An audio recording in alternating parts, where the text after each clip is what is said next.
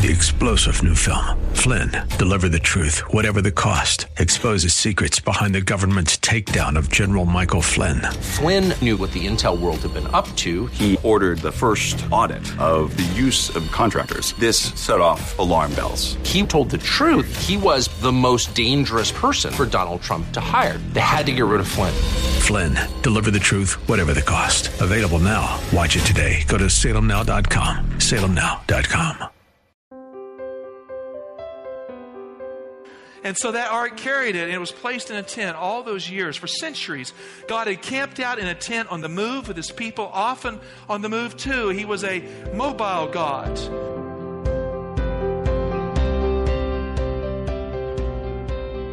That's Pastor Michael Oxentenko, and this is Reaching Your Heart. Today's message with Pastor Michael Oxentenko is entitled, I Have a Hero Who is Dad. And you can find it online at reachingyourheart.com. Before we get started, we want you to know that we believe here at Reaching Your Heart that God answers prayer. If you need prayer, please call us at any time, day or night. 888-244-HOPE. That's 888-244-4673. Here now is our pastor-teacher, Michael Oxentenko.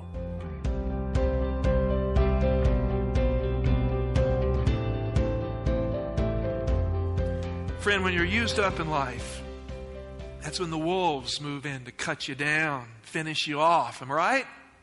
Am I right? That's what happens. I was down and the wolves were all around me, and then a hero came along. A man of courage who was true to duty, who loved the Adventist message and the Word of God, true to principle.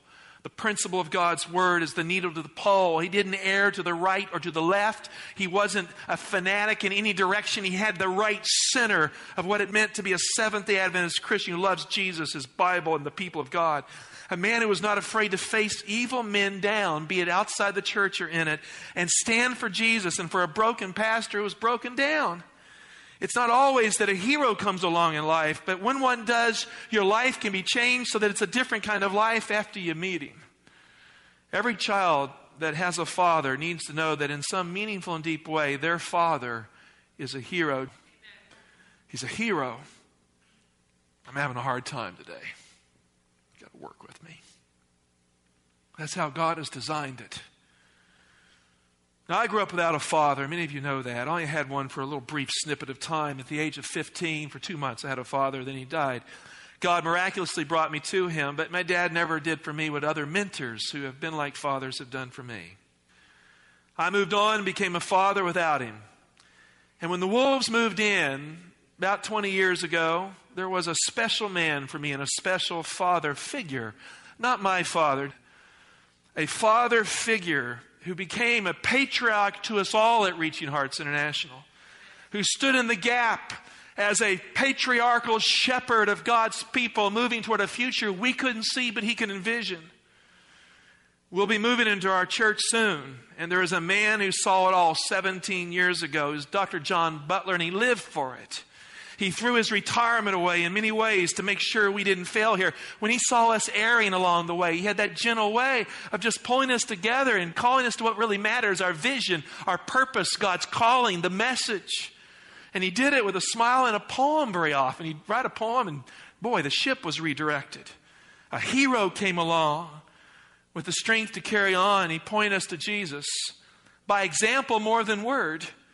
And he led the way until it was time for others to lead in his place. He knew when to step down.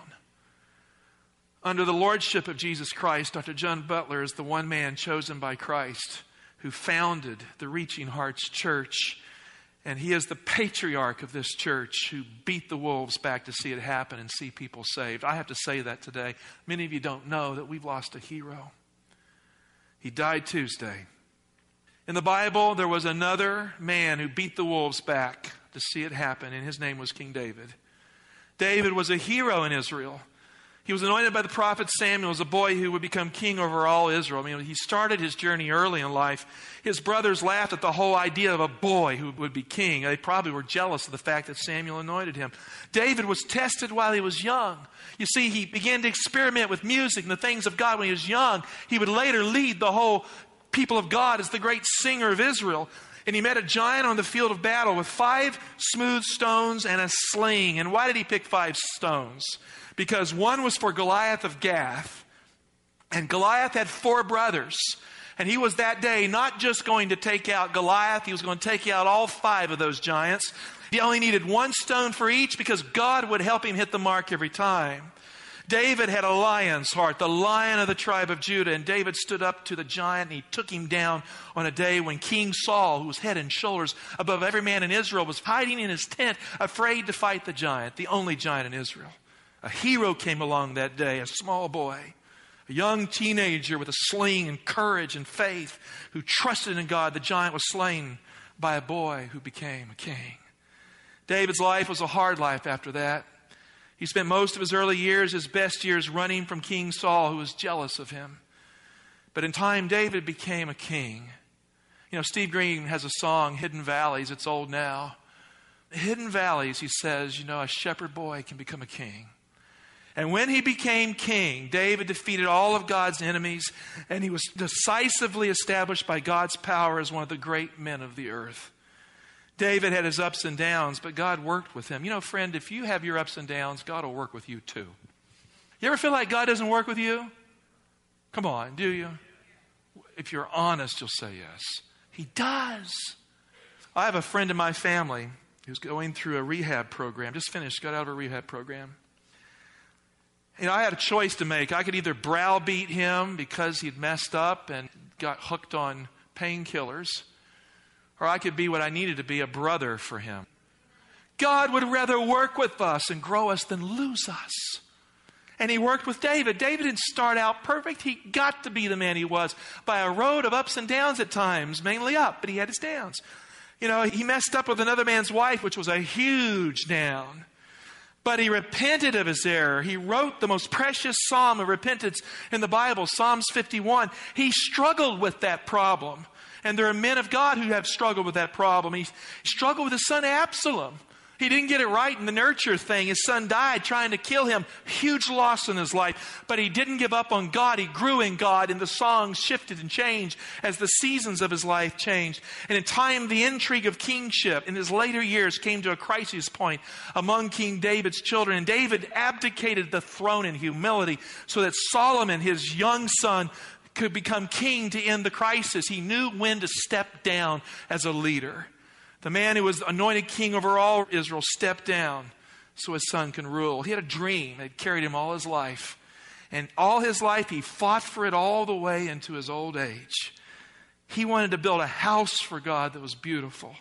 He wanted it to be the best house in the entire world that would point men and women and children to God. And the nations could come and find God there. A place where God could be found, where the scriptures could be taught, where God's name, God's law, which is the same thing, could be housed there. It would be a place where the character of God would be revealed to the world. Take your Bibles and turn with me to 2 Samuel 7, verse 1. Because here's where the journey starts, where the story is told of a hero who had a dream to plant a house for God. Verse 1, now, when the king dwelt in his house and the Lord had given him rest from all his enemies round about, the king said to Nathan the prophet, see now, I dwell in a house of cedar, but the ark of God dwells in a tent. Now in 2 Samuel 6:2, the ark of God was called by the name of the Lord. The Bible is very clear that when you honor God's name, you honor his law, because God's name, God's law, same thing. So when God's name was placed in that ark, because it was called by the name of the Lord, it meant God's character, God's law, God's nature, who God is, was there. And so that ark carried it, and it was placed in a tent all those years. For centuries, God had camped out in a tent on the move with his people, often on the move too. He was a mobile God. But in time, they built houses in the promised land. They settled down, and he kept on living in a tent. Friends, we worship a humble God who does not require some great edifice to be in our midst. Verse 3, and Nathan said to the king, go, do all that is in your heart, for the Lord is with you. Now he was speaking for God from his feelings, but not from divine revelation. He spoke too quickly here, and God had to straighten him out. And so the prophet Nathan got a corrective. Nathan was a humble man. Sometimes people say, well, I'm in position of leadership. I don't want to correct myself. I don't want to say anything like I was wrong. Dr. Butler would come to me on more than one occasion. He would slap me on the hand. And it was, Pastor Mike, not good. And he would correct me.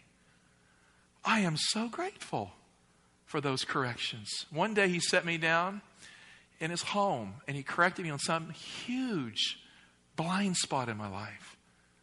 And I began to get whiny at first and not take it. And then his voice didn't go up, it went down, softened. And he kept going at it until I said, you're right. And I softened up. That's wisdom. And I'm forever grateful for that. There are times when leaders have to be corrected, and I'm no exception here. And a hero can come along and do it. But in this case, Nathan had to be corrected by God. Verse 4, but that same night the word of the Lord came to Nathan. Go and tell my servant David, thus says the Lord, would you build a house for me to dwell in? Friends, God started with a question leveled directly at David here, which would later be delivered. David, is that what you really want? David, do you want to build me a house? Well, let me tell you something here. And look at verse 6. God said, I have not dwelt in a house since the day I was brought up by the people of Israel from Egypt to this day, that I have been moving about in a tent for my dwelling. What he's saying is, David, I'm a pup tent kind of God. I'm a camping out kind of God. I don't need to have something beautiful and expensive, arrogant and gaudy. I'm happy to live in my tent. I'm a camping out kind of God. Verse 7, he says, in all places where I have moved with all the people of Israel, did I speak a word with any of the judges of Israel, whom I commanded to shepherd my people Israel, saying, why have you not built me a house of cedar? He's saying, I've never asked you to build me anything. I don't have to be housed in a great temple like the false gods of the heathen lands. Nope. A pup tent kind of God, that's good enough for me. But David, it's not good enough for you, is it? You really have it in your heart to build a house for me. Verse 8. Now therefore, thus you shall say to my servant David, thus says the Lord of hosts, I took you from the pasture, from following the sheep, that you should be prince over my people Israel, and I have been with you wherever you went, and have cut off all your enemies from before you. And I will make for you a great name, like the name of the great ones of the earth. And I will appoint a place for my people Israel, and I will plant them, that they may dwell in their own place, and be disturbed no more, and violent men shall afflict them no more as formerly. David, you are a hero, and I'm going to finish the job for you, in you, for others. When I'm done with you, David, you will no more have enemies to get at you or to go at your flock or the shepherd Israel. I'm going to bring peace as the outcome of your struggles. And when I'm done with you, David, the wolves will be done. And a new day will dawn for God's people in a land where good things can go on that far surpass what you knew in your struggle. When Dr. Butler led this church in its early days, we camped out in a tent. How many of you were part of that camping out in the tent experiment? We had to do that because we didn't have a lease. He led us into a tent. And he held us together in that tent as I was recovering from memory loss and emotional stuff. And I was preaching the most awful sermons I think I've ever preached in my life. And he would say, amen, to every one of them. It just amazes me. We camped out in a tent for a church building. And Dr. Butler was a hero in those days to me, with a smile on his face. He came to me one day and says, Pastor Mike, you need to be a little bit more like Joel Osteen. Not in what he's teaching, but in how he smiles. Because, I get this serious look half the time. I still struggle with that. You're going to have to be easy on me. But he led us with that brilliant smile, like sheep through trouble. And he took care of the wolves with his literary ability. He'd write a letter and the wolves would stay away. And with him in those years, those were the best days of my life. No doubt about it. God got more direct with David. Verse 11. From the time that I appointed judges over my people Israel, and I will give you rest from your enemies. And look what he says next. Moreover, the Lord declares to you that the Lord will make you a house. David wanted to build a house for God. And God said, I'm going to build a house for you. David, you have had it in your heart all these years to build a house for me. You're not going to see it finished. You will never see the temple built in your life, but I'm going to build a house for you that you can see before you die, and that house will last far longer than that temple that will be built. Verse 12, when your days are fulfilled, when you lie down with your fathers, I will raise up your offspring after you, who shall come forth from your body, and I will establish his kingdom. He shall build a house for my name, and I will establish the throne of his kingdom forever. And I will be his father, and he shall be my son. When he commits iniquity, I will chasten him with the rod of men, with the stripes of the sons of men. But I will not take my steadfast love from him, as I took it from Saul, who I put away from before you. And your house and your kingdom shall be made sure forever before me.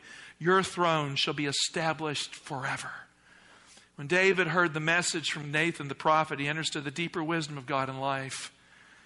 Dr. Butler knew that he didn't have long to live. He lived to be 94. Am I correct? I need correction. 95. I've been saying 94. 95. He came to church here just a few weeks ago, and he was struggling to pull it off every week. You know, he was here until he couldn't come. Many of you don't know that we almost lost him a number of months ago, but God lent him to us for a little longer.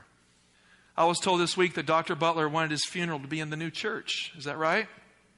Someone told that to me. We went over there a few weeks ago. I remember we broke up here, we left here, and somebody said, why are you bringing such chaos to worship service? And we made the announcement we're leaving the new church, and we finished worship over there. Here's why. Because I'm telling you, it wasn't so much for you, it was for Dr. Butler. I wanted him to be there. I wanted him to see it. I didn't want to take the risk that he would not make it. More with Pastor Michael Oxentenko in just a moment. Studying the Bible is vital to our lives, and we would like to help you in that process by providing you free Bible study guides. These full-color Bible study guides are available for you right now if you dial this telephone number, 888-244-HOPE. That's 888-244-4673. We would love for you to call and get your copy of these free Bible study guides at any time. That's 888-244-4673. Now more with Pastor Michael Oxentenko. So we went over a few weeks ago, and we had the service there because I wanted him to see it, and we wanted him to see it, and we wanted to see too. He saw a little bit of it, but he didn't see it all. We were in that foyer together, and someone had to pray, and Dr. Butler prayed. How many of you remember the prayer? Right there in the foyer. And he started praying. He got a little circular. You know, he was, I think, stressed out and tired, and so he would repeat a little bit. But, you know, that prayer could have gone on for eternity in its beauty. Jesus, Jesus, thank you, Jesus. Grateful for that prayer. Time didn't matter because we lost a sense of it that day. When David's time came for him to die, his thoughts and affections went out to his son Solomon. Solomon in Hebrew means peace. God had promised David peace from all his enemies, and David named his son Solomon after peace. His reign would not be one of war like David's was, but one of peace. All the benefits of his life struggle would position his son that would follow him to build the house that David never could. David was given direction by God how to build it. David was directed by God to raise money and resources. He helped, but he did not build it. That calling was for Solomon. Fathers, I speak to you directly today. God has called you to be heroes for your children as men of God. And He has called on you to fight the battles that will smooth the path for your children so that they can go further than you can because of your righteous legacy that you have left them. He has designed it so that in His providence, your children should go much further than you have dreamed and that they might accomplish much more than you have envisioned by His power. Being a father is not about you. Being a father means being a hero who cares about others. Dr. Butler was that kind of hero in this church for many of us, a patriarch of faith who gave everything to make it so, a tree of righteousness. He was manhandled by so-called religious people at one point when he was standing for the weak and the broken because he wanted to save my life and others from the wolves. He saved this congregation and the relationship here. And some of those wolves became some of God's sheep because he was kind and meek in how he did it. Dr. Butler was a man after God's own heart, like King David, who put his money, except I think it was greater than King David in this sense. David messed up. I have never seen Dr. Butler mess up. I've never seen him speak evil of anyone. His adversaries, he'd find something good to say in a way that, if he had to deal with it, he had the mind of Christ. His presence, his effort, his very life was put on the line for this congregation, and he did not demonize where he came from to build what would become before him. He was a Christian man. The very first week I met with the group that left with Dr. Butler, after a year of being away, he spoke freely of a new church, a new Adventist church that he would build and that we would build together for the future glory of God. I imagine he told God, just like David did, I want to build a house for you. And in time, God said, no, I'm going to build a house for you. We are all this day the house that God has built. We have not yet stepped into the building, but we are the house that he envisioned. Dr. Butler was slow to understand this, but I think he finally got it. David drew Solomon to his side, and he blessed him, he admonished him how to be a king. Friend, it takes a king to teach a prince how to become a king and live like one. It takes a hero who is a father to teach a prince how to behave like a hero and have the virtue of a leader and thus move with honor to the role of being a king. David had learned these lessons of life that Solomon needed to advance in life.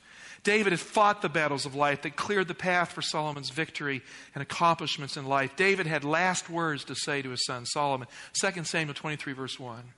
Now these are the last words, the oracles of David, the son of Jesse, the oracle of the man who was raised on high, the anointed of God of Jacob, the sweet psalmist of Israel. The Spirit of the Lord speaks by me. His word is upon my tongue. Now he's saying here, son, I'm not just speaking. God is speaking through me to you. I have something to say about your future. These are my last words.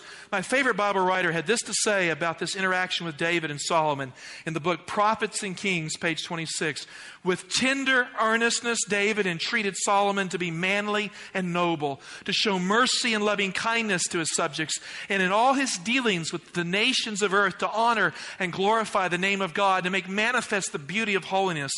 The many trying and remarkable experiences through which David had passed during his lifetime had taught him the value of nobler virtues and led him to declare in his dying charge to Solomon. And then she quotes 2 Samuel 23, verse 3, and we'll look at verse 4. He who rules over men must be just, ruling in the fear of God.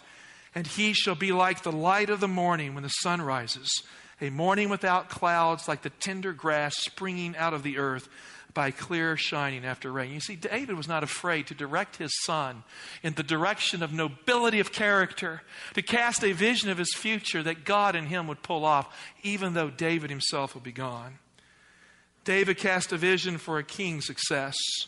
He would never see it with his own eyes.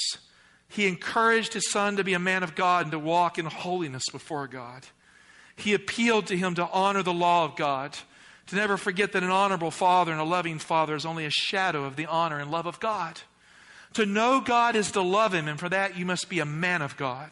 You have never killed a giant, Solomon. You've never fought a war. You've never taken the life of an enemy. And you've never faced the wolves down, but you will.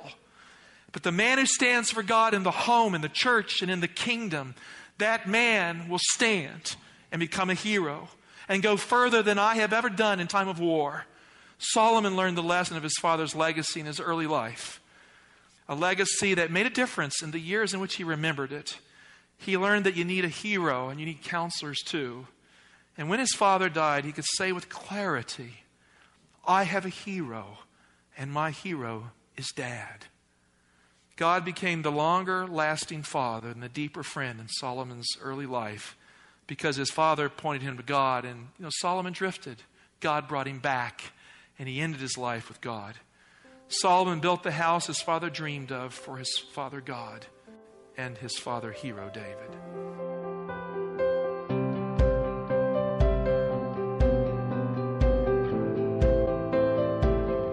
Well, that will complete our broadcast today entitled, I Have a Hero Who is Dad.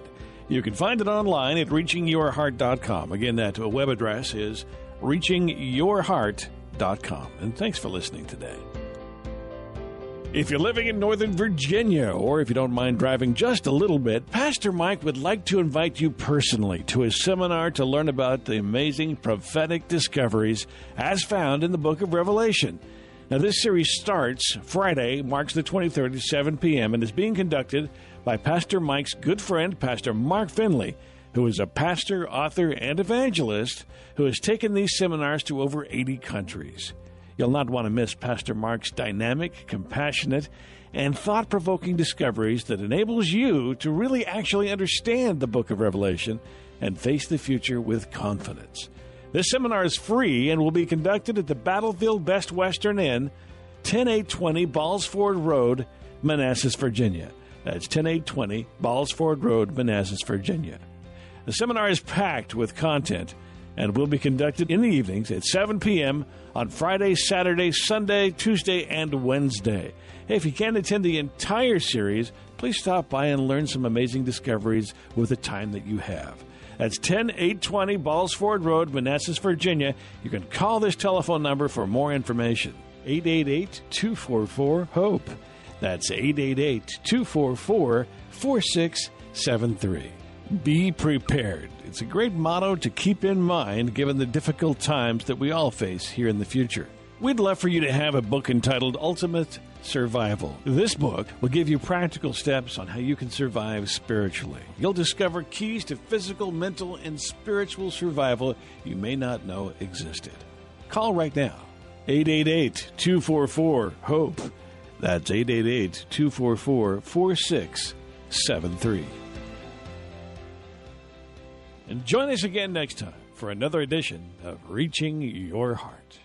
3-star General Michael J. Flynn, head of the Pentagon Intelligence Agency, knew all the government's dirty secrets. He was one of the most respected generals in the military. Flynn knew what the intel world had been up to. He understood its funding. He ordered the first audit of the use of contractors. This set off alarm bells. The explosive new documentary, Flynn, Deliver the Truth, Whatever the Cost, uncovers the facts behind this scandal. Flynn told the truth. He was the most dangerous person for Donald Trump to hire. I find out the worst enemy that I'm going to face in my life is right here in America. They took my assessment and they wanted me to change it. And I was like, I'm not changing it. They had to get rid of Flynn.